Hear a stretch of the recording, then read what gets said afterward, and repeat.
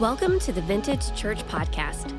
We hope to challenge and equip you to take your next step in your relationship with Jesus through these messages from our weekend worship gatherings. If your New Year's resolution was to lose weight, consider worship at Vintage Church as cardio. If you're doing it right.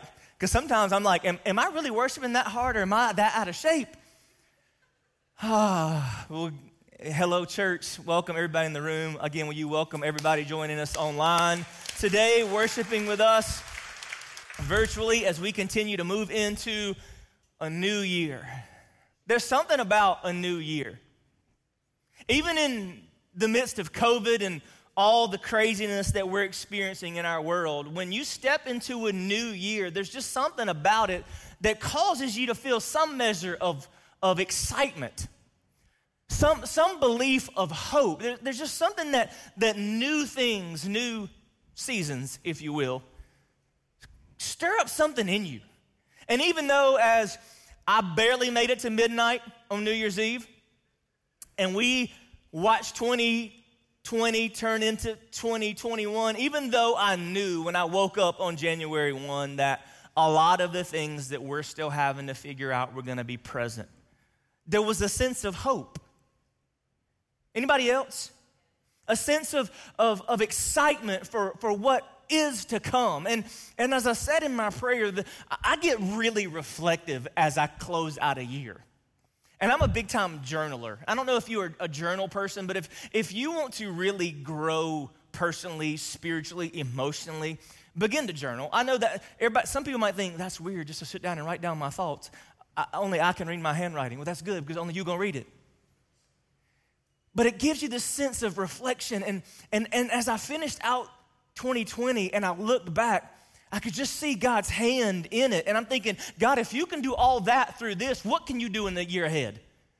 Because I think things will begin to shift. And as we stand here on the first Sunday of a new year and we look forward, I hope that you feel that same sense of hope. That in 2021, things can be different. And I'm not just talking about COVID and all its issues. That as you stand here, there's some things about your life, your marriage, your kids, your business, that there are some things that you think, hey, 2021 can be a year where some things that need to change actually do. And this is a good time to have that conversation with yourself and with those people that are around you. But you've heard me say before, we're a culture that wants everything to change but doesn't want to change anything. Give you some good truth to start the year. If nothing changes, nothing will change. Y'all got a smart pastor. If nothing changes, nothing will change. And I think we've learned that.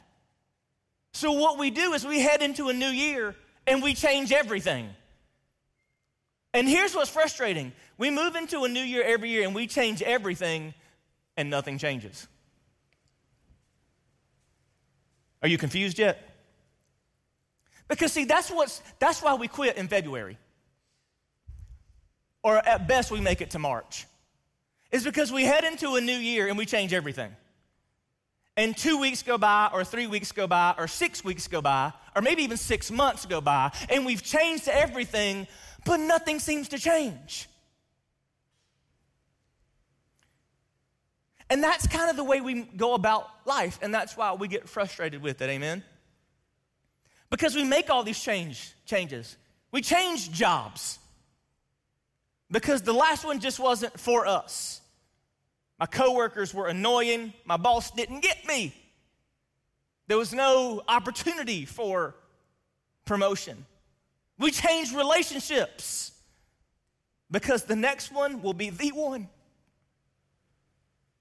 And we start making all these changes and nothing changes.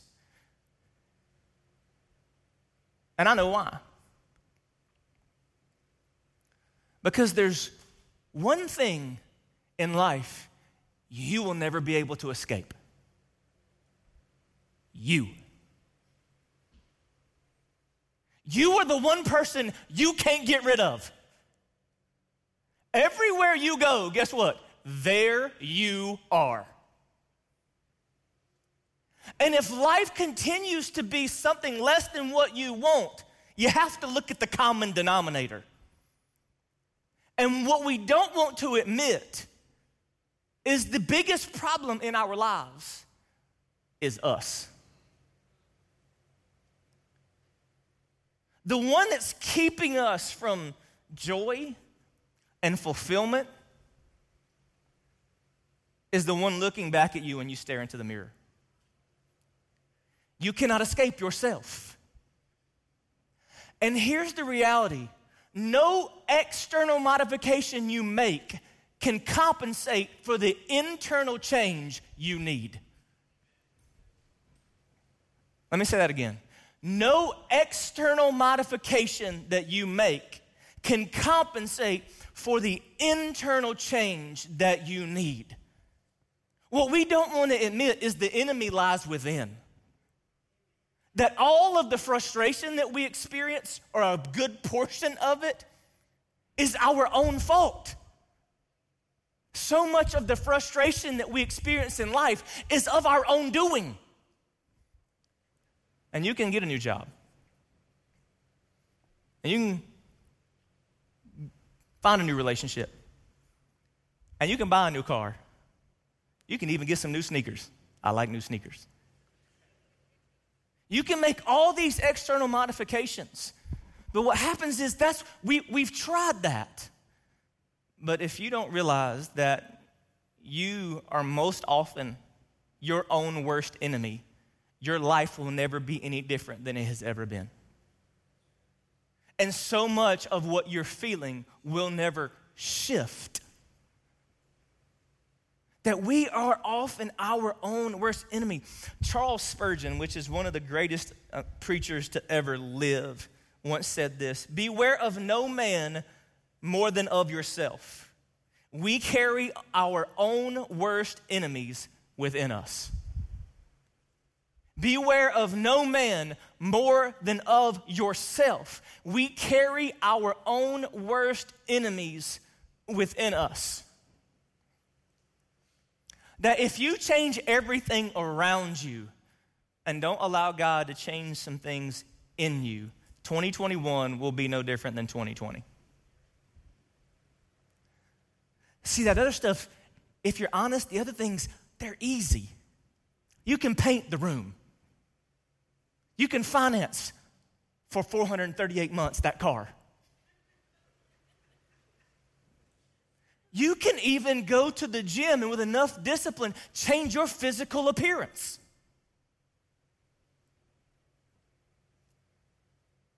And then wonder why you still feel insecure. And it's so easy to keep blaming everything and everybody. It's easier to do that than to do the hard work of being honest about what's going on inside of you. That so often we are victims of self-sabotage. There's some of us, we don't even know how to be happy. We've gotten so good at being miserable that when we do start to experience some measure of joy, we don't even realize that we're intentionally trying to wreck it. Are y'all with me this morning?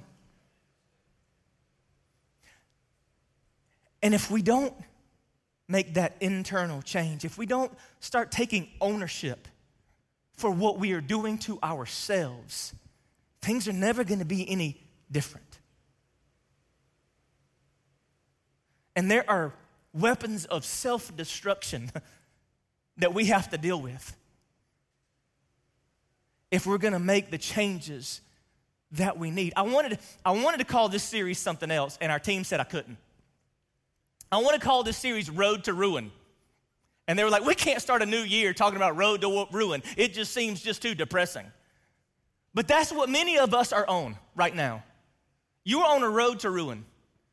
And if you don't win within, 2021, when you stand here at the end of this year, things, even though you changed everything, look at me, things might even be worse. Because change doesn't change things in the right way. It's the right changes in the right ways. Come on. And so that's the question is let's change the right things. Let's look inside of our hearts and stop being victims of self-destruction. Let's find a way to get out of our own way and not let these things continue to ruin our lives. We finished the year talking about let's take our eyes off what's happening to us and look at what happened for us. Because see, when you do that, when you start fixating on what happened for you, you realize that God has done something in you to respond to what's happening around you in a way that's positive. And the good news is we have examples in Scripture in so many ways of what to do, and we have examples in Scriptures of what not to do. And there is a guy in the Bible that was the poster child for self-sabotage. There is a guy in Scripture that is the poster child for falling victim to weapons of self-destruction, and his name is Saul. And just so you know, maybe you're new to church, you're still feeling, I'm not talking about the New Testament guy, Saul, walking down the road, God changes his life, he becomes Paul, and does all kinds of amazing things in the church. I'm talking about Saul, who was the very first king of Israel. Saul begins in obscurity, but ends in tragedy. Saul would be the first person that God would ever choose to be king over his people. And eventually his story ends with him taking his own life. Because he has a series of internal missteps. He continues to respond to the things that are happening around him in ways that he doesn't have to, but ways he chooses to. And little by little, it chips away at him till eventually he falls on his own sword. And I just got to think that there's so many of us that need to learn these things, because when seasons happen like 2020, it brings all that self-sabotage stuff to the surface. And so many reasons why 2020 was so hard for so many of us was because of what happened to us, but how we responded to it.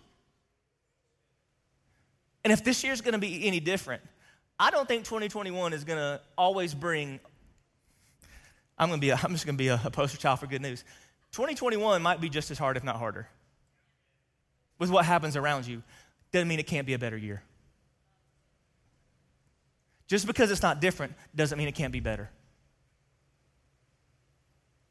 But we have to lean into the things that are necessary and grow and look within. Stop making excuses and let the Holy Spirit form us into who He created us to be, so that we can look anything that we face in the eye and walk through it and deal with it properly. You with me? Grab your Bible. Go to 1 Samuel. Let me set the stage. I got to show you kind of how he became king. See, this Saul that we're going to lean into over the next few weeks, he really wasn't supposed to be king, because God never wanted his people to be led by a man. God, from the beginning, he set his people apart. He wanted the nation of Israel to be different than everybody else. God wanted to be the ruler. God wanted to be the authority. God never intended for his people to be subservient to another human. He wanted to recognize God's authority, but there comes a time in the history of the nation of Israel where they start to not be okay with that. They want to be like everybody else. And from this point on, the prophets had been the voice, the mouthpiece for God, and that had been who they had followed. And Samuel would be one of the last ones to be that. Samuel chapter 8, 1 Samuel chapter 8, verse 4. So all the elders of Israel gathered together and came to Samuel at Ramah. They said to him, "You're old, and your sons do not follow your ways. Now appoint a king to lead us, such as all the other nations have." But when they said, "Give us a king to lead us," this displeased Samuel. So he prayed to the Lord. And the Lord told him, "Listen to what all the people are saying to you. It is not you they have rejected, but they have rejected me as their king, as they have done from the day I brought them out of Egypt until this day, forsaking me and serving other gods. So they are doing to you. Now listen to them, but warn them solemnly and let them know what the king who will reign over them will claim as his rights. So the people come to Samuel and say, we want to be like everybody else. We want a king. We want somebody that we can look to, we can depend on. In other words, we don't want to take responsibility of ourselves. We want somebody new to blame. It's amazing how culture doesn't change a whole lot, does it? But he says, now look, if that's what they want, and see, if sometimes God just allows us to be given over to the things that we refuse to let go of. And he says, but go warn them, go tell them, like, if you choose a king, they're not gonna be like you think they are. And Samuel does. He says, listen, these are all the negative consequences of you making this decision. Isn't it funny how we can know the negative consequences and still be stupid? Sometimes we do dumb things not because we don't know any better. Like, we know this is going to be bad. I'm going to do it anyway. This is going to burn me. I'm putting my head in the fire. And he warns them. He says, don't do this. And they respond. Verse 19, 1 Samuel chapter 8. But the people refused to listen to Samuel. No, they said, we want a king over us. Then we'll be like all the other nations, with a king to lead us and to go out before us and fight our battles.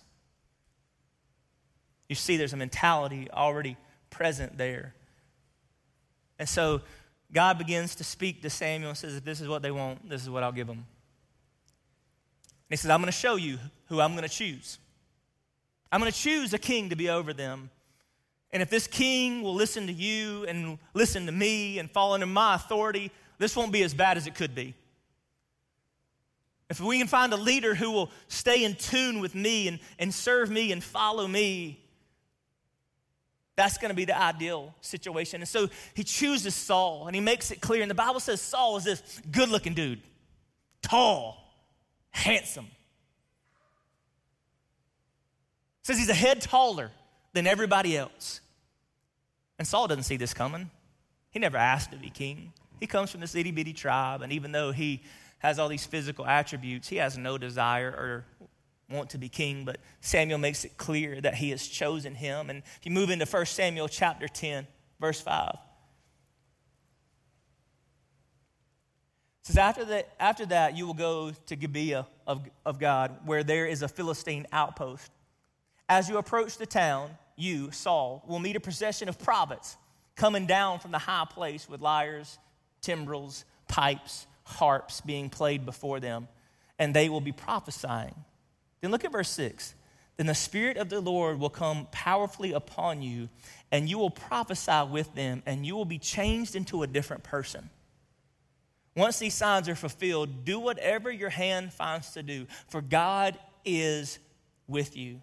Go down ahead of me to Gilgal, and I will surely come to you to sacrifice burnt offerings and fellowship offerings. But you must wait 7 days until I come to you and tell you what you are to do. So God chooses Saul to be king over the nation of Israel, and he makes it clear, and he does all these things to point to the reality that God has anointed and appointed him to be who the people had asked for. And Samuel, this prophet of God, says, you're going to come this moment, and the Spirit of God is going to come upon you, because Saul, you don't have what it takes to be who this nation needs to be. But when the Spirit of God comes on you, he's going to change you, because the Spirit of God cannot come on a person without that person changing drastically. And it says he changes him into a different person. The reason why I want to point this out is because this says that Saul in that moment would have everything he needed to accomplish what God desires. When we fail, it's not God's fault. It's easy as we move forward and look at Saul's story and think, well, he's just a dude. God put him in an impossible situation. Saul was just in over his head, and he didn't know how to handle it. And the reason why he comes to ruin is because because that's what we do, right? God calls us to do something. He puts an anointing on our life, and then we step out. Then we make a lot of bad decisions, and we fail, and we blame God. God, why'd you call me to plant this church and lead these people? Why'd you call me to have these crazy kids? And I don't even know what I'm doing. And God's saying, like, I'm going to equip you with everything you need to do all I've called you to do. Somebody in the room needs to hear that. God does not call you to something just to leave you out there on your own. If you stepped out in a God calling and it begins to fail, it's not God's fault.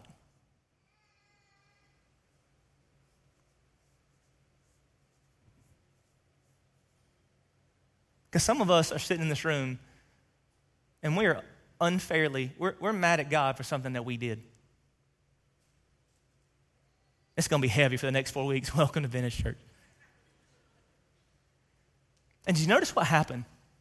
See, in this time, there's a lot of tension between the nation of Israel and a group called the Philistines. Y'all are familiar with that term because y'all know of Goliath. He was a Philistine. The Israel and the Philistines have been beefing for years. And he says, go down to this place where they're camped, and there's going to be some tension, and there's going to be a battle. But he says, make it very clear, he says, wait 7 days. Wait 7 days. And then when I get there, we're gonna do the ritual sacrifice that's necessary of burnt offerings and things like that. And then we're gonna seek God in the ways He's commanded us to seek Him and be honoring Him in that way. And then we will enter into the battle. Clear, right? Say amen. Clear. He says, wait. And so Saul gathers his men and heads in. If you move into chapter 13, Saul's about to make his first critical mistake. 1 Samuel chapter 13, I'm going to start with verse 3. It says, Jonathan attacked the Philistine outpost at Geba, and the Philistines heard about it. Then Saul had the trumpet blown throughout the land and said, let the Hebrews hear. So all Israel heard the news. Saul has attacked the Philistine outpost, and now Israel has become obnoxious to the Philistines. And the people were summoned to join Saul at Gilgal. The Philistines assembled to fight Israel with 3,000 chariots, 6,000 charioteers, and soldiers as numerous as the sand on the seashore. They went up and camped at Michmash, east of Beth-aven. When the Israelites saw their situation was critical and that their army was hard-pressed, they hid in caves and thickets among the rocks and in pits and cisterns. Some Hebrews even crossed the Jordan into the land of Gad and Gilead. Saul remained at Gilgal, and all the troops with him were quaking with fear. Verse 8, he waited 7 days, the time set by Samuel, but Samuel did not come to Gilgal, and Saul's men began to scatter. So he said, bring the burnt offering and the fellowship offerings, and Saul offered up the burnt offering. Just as he finished making the offering, Samuel arrived, and Saul went out to greet him. Verse 11, what have you done? Asked Samuel. Saul replied, well, when I saw that the men were scattering and that you did not come at the set time and that the Philistines were assembling at Michmash, I thought, now the Philistines will come down against me at Gilgal, and I will not have sought the Lord's favor, so I felt compelled to offer the burnt offering. You've done a foolish thing, Samuel said. You have not kept the command of the Lord your God gave you. If you had, He would have established your kingdom over Israel for all time. But now your kingdom will not endure. The Lord has sought out a man after His own heart and appointed him to be ruler of His people because you have not kept the Lord's commands. Do you see what just happened? Saul's in this position. And number one, he kicked the hornet's nest when he attacked the Philistines. And now they are gathering up to go to war with him. And he is up against an enemy that outnumbers him in ways he can't even imagine. And he's waiting all this time because he knows, Samuel said, wait 7 days. Before you enter into this battle, you need to follow precisely what God has instructed you to do. Because look at me, God cares about the details. Look at me, there is no such thing as partial obedience. Doesn't exist. There's no such thing as partial obedience. There is full, complete, immediate obedience or it's disobedience. And Saul wasn't confused about the details. But things begin to shift and pressure begins to build. Pressure. Anybody feel pressure in life? Come on. You know, that kind of pressure where you just feel like everything's coming in around you and you don't know what to do. The deadline is coming. The test results are waiting. There's all these things that you have to do. There's employees that you have to take care of. There's kids you have to make sure somehow make it through school. The pressure begins to build. Can anybody relate? Say amen. Come on. Pressure does weird things to people, doesn't it? And day after day, pressure begins to build. But he knows. Samuel told me, therefore, it's as if God himself said, you wait 7 days. 7 is a very prominent biblical number, a number of completion. You wait 7 days. And so, the way I think it happens, Saul wakes up on that 7th day, Samuel's not in camp. And the pressure has been so overwhelming. He's watching his men begin to scatter. It's one thing to know that you're against an enemy that you don't feel like you can defeat. But then when the people that you depend on start to abandon you, you really start to freak out. You ever been there? That in your season of greatest pressure, the people you thought you could depend on are not there. Has anybody ever had that happen? It's one thing to feel like life has pressure building. It's another thing to feel like now you're worried that you're not going to have the resources that you need to do the thing that you feel like you're called to do. And remember, he's there because God appointed it. God anointed that he be there. And when he wakes up on that 7th day and Samuel has not showed up, the pressure gets the best of him. And see, that happens to us often in life, that pressure begins to mount, and how you and I handle pressure will greatly determine the outcome of our lives. When we have those pressure situations arise in our lives, what are you going to do? And you know what God has said, but everything around you is beginning to swirl. And it feels like life is going to cave in on you. How you handle those moments will make all the difference. And most often, we do what Saul did. We panic. We panic. You ever just panicked? Just had a moment when everything was going sideways, and you knew what you were about to do probably wasn't the best thing to do. You knew what you were about to do probably wasn't even going to solve the problem, but the pressure was just so much, you just reacted. Come on. But here's the problem. When pressure comes and it leads to panic, panic most often causes disobedience. And that's exactly what happened to Saul. Panic that caused disobedience. He let the panic get the best of him. Because see, when pressure comes and we panic, we become more driven by emotion than led by God. Now, I know none of y'all have ever done that. You've never let your emotion take over and God take a back seat. You've never handed the steering wheel of your life to your anger. You've never handed the steering wheel of your life to bitterness. But when pressure comes, the easiest thing to do is to panic. And if we panic and let the emotion take charge, then that panic will most often cause disobedience. A verse I read several years ago in a series we called Toxic is from Proverbs 25, verse 28. It says, like a city that is broken into and without walls, so is a person who has no self-control over his spirit. And panic will do that. When we start looking at all the things that are happening around us, instead of focusing on the God who is for us, emotion takes control, God takes a back seat, and we start being driven by emotion instead of led by God. And what happens is our need to control overpowers our desire to surrender. Our need to control overpowers our desire to surrender. And that's exactly what happened to Saul. All he could think about was if something doesn't happen, if we don't do something right now, things are going to go sideways. And when emotion takes charge, our need to control overcomes our desire to surrender. It wasn't that he didn't know what God wanted from him. He felt like he needed to manage the situation.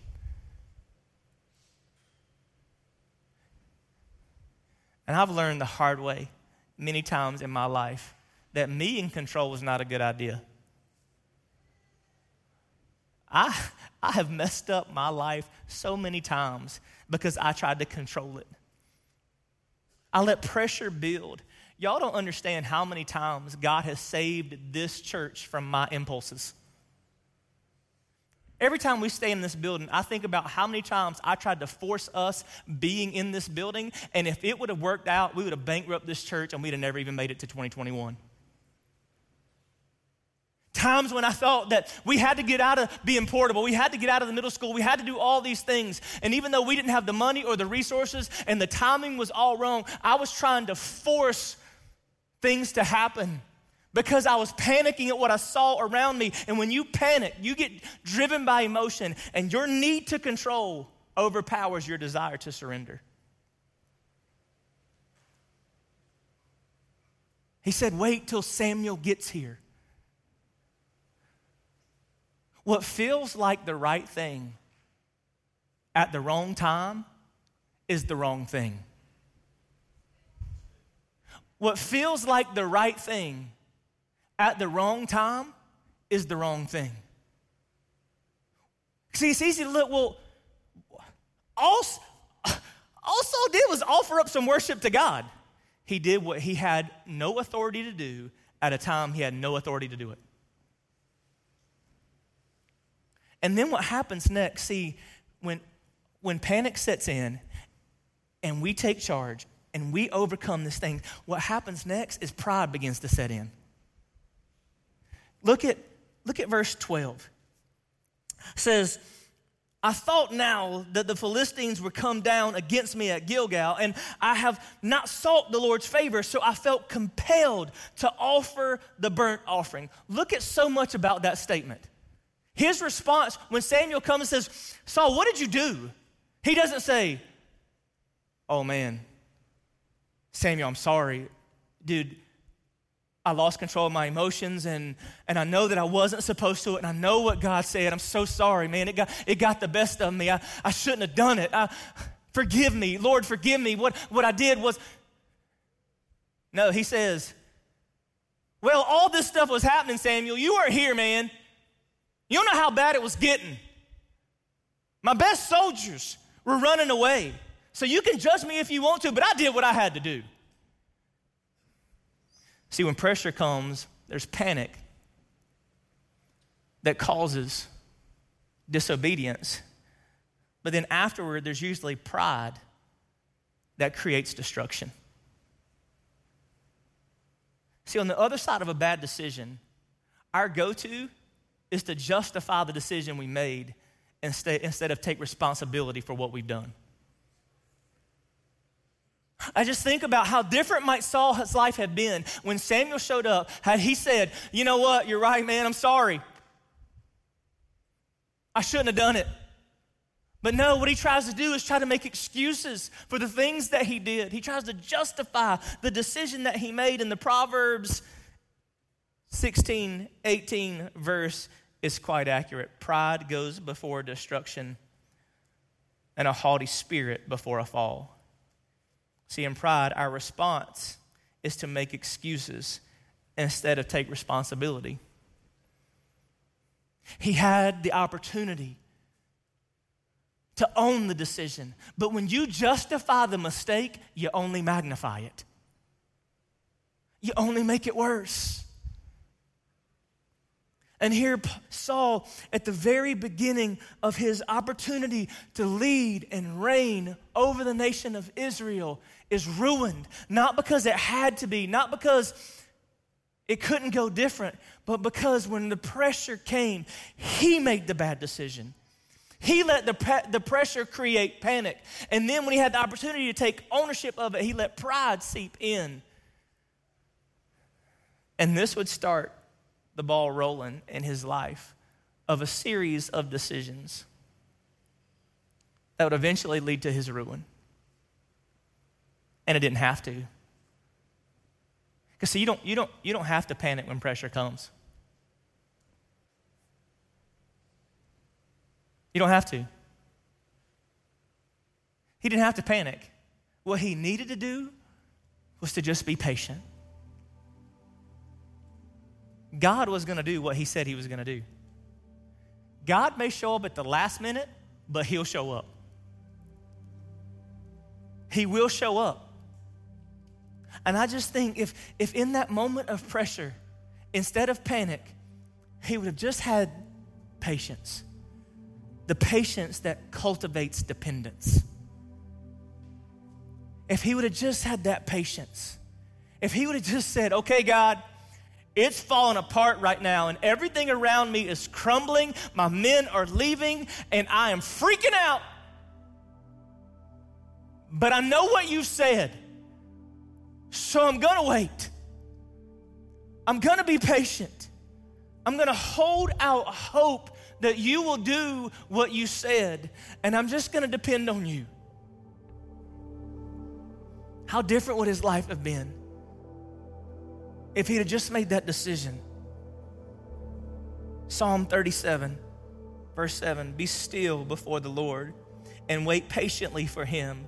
Do not fret when people succeed in their ways, when they carry out their wicked schemes. Refrain from anger and turn from wrath. Do not fret, because it only leads to evil. Don't panic when the pressure comes, because what's going to happen is going to be more detrimental than you can even understand. For those who are evil will be destroyed, but those who hope in the Lord will inherit the land. A little while, and the wicked will be no more. Though you look for them, they will not be found, but the meek will inherit the land and enjoy peace and prosperity. That when the pressure comes and everything in you says, it's time to panic, remember that the panic won't eliminate the pressure. It'll only create more problems. That you have a choice to be patient and trust that God will do what he said he will do. Wait on the Lord. Because see, our level of trust is measured by our willingness to wait. Our level of trust is measured by our willingness to wait. We're going to move into this year, and we're going to make all these changes and do all these things, and time's going to kick by, and we're not going to see the results or the difference that we thought, and we're going to panic. And we're going to think we got to do something different, even though we know that God said, hey, this is what you need to do as you move into 2021. This is the discipline you need to have in showing up to church and reading your Bible and connecting with people for spiritual relationships that feed your soul. And then things are not going to go like you thought they would.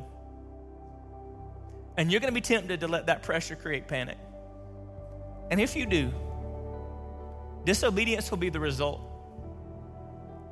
And then in that disobedience, if you don't take responsibility and let pride seep in, it will eventually lead to your destruction. But you have another choice.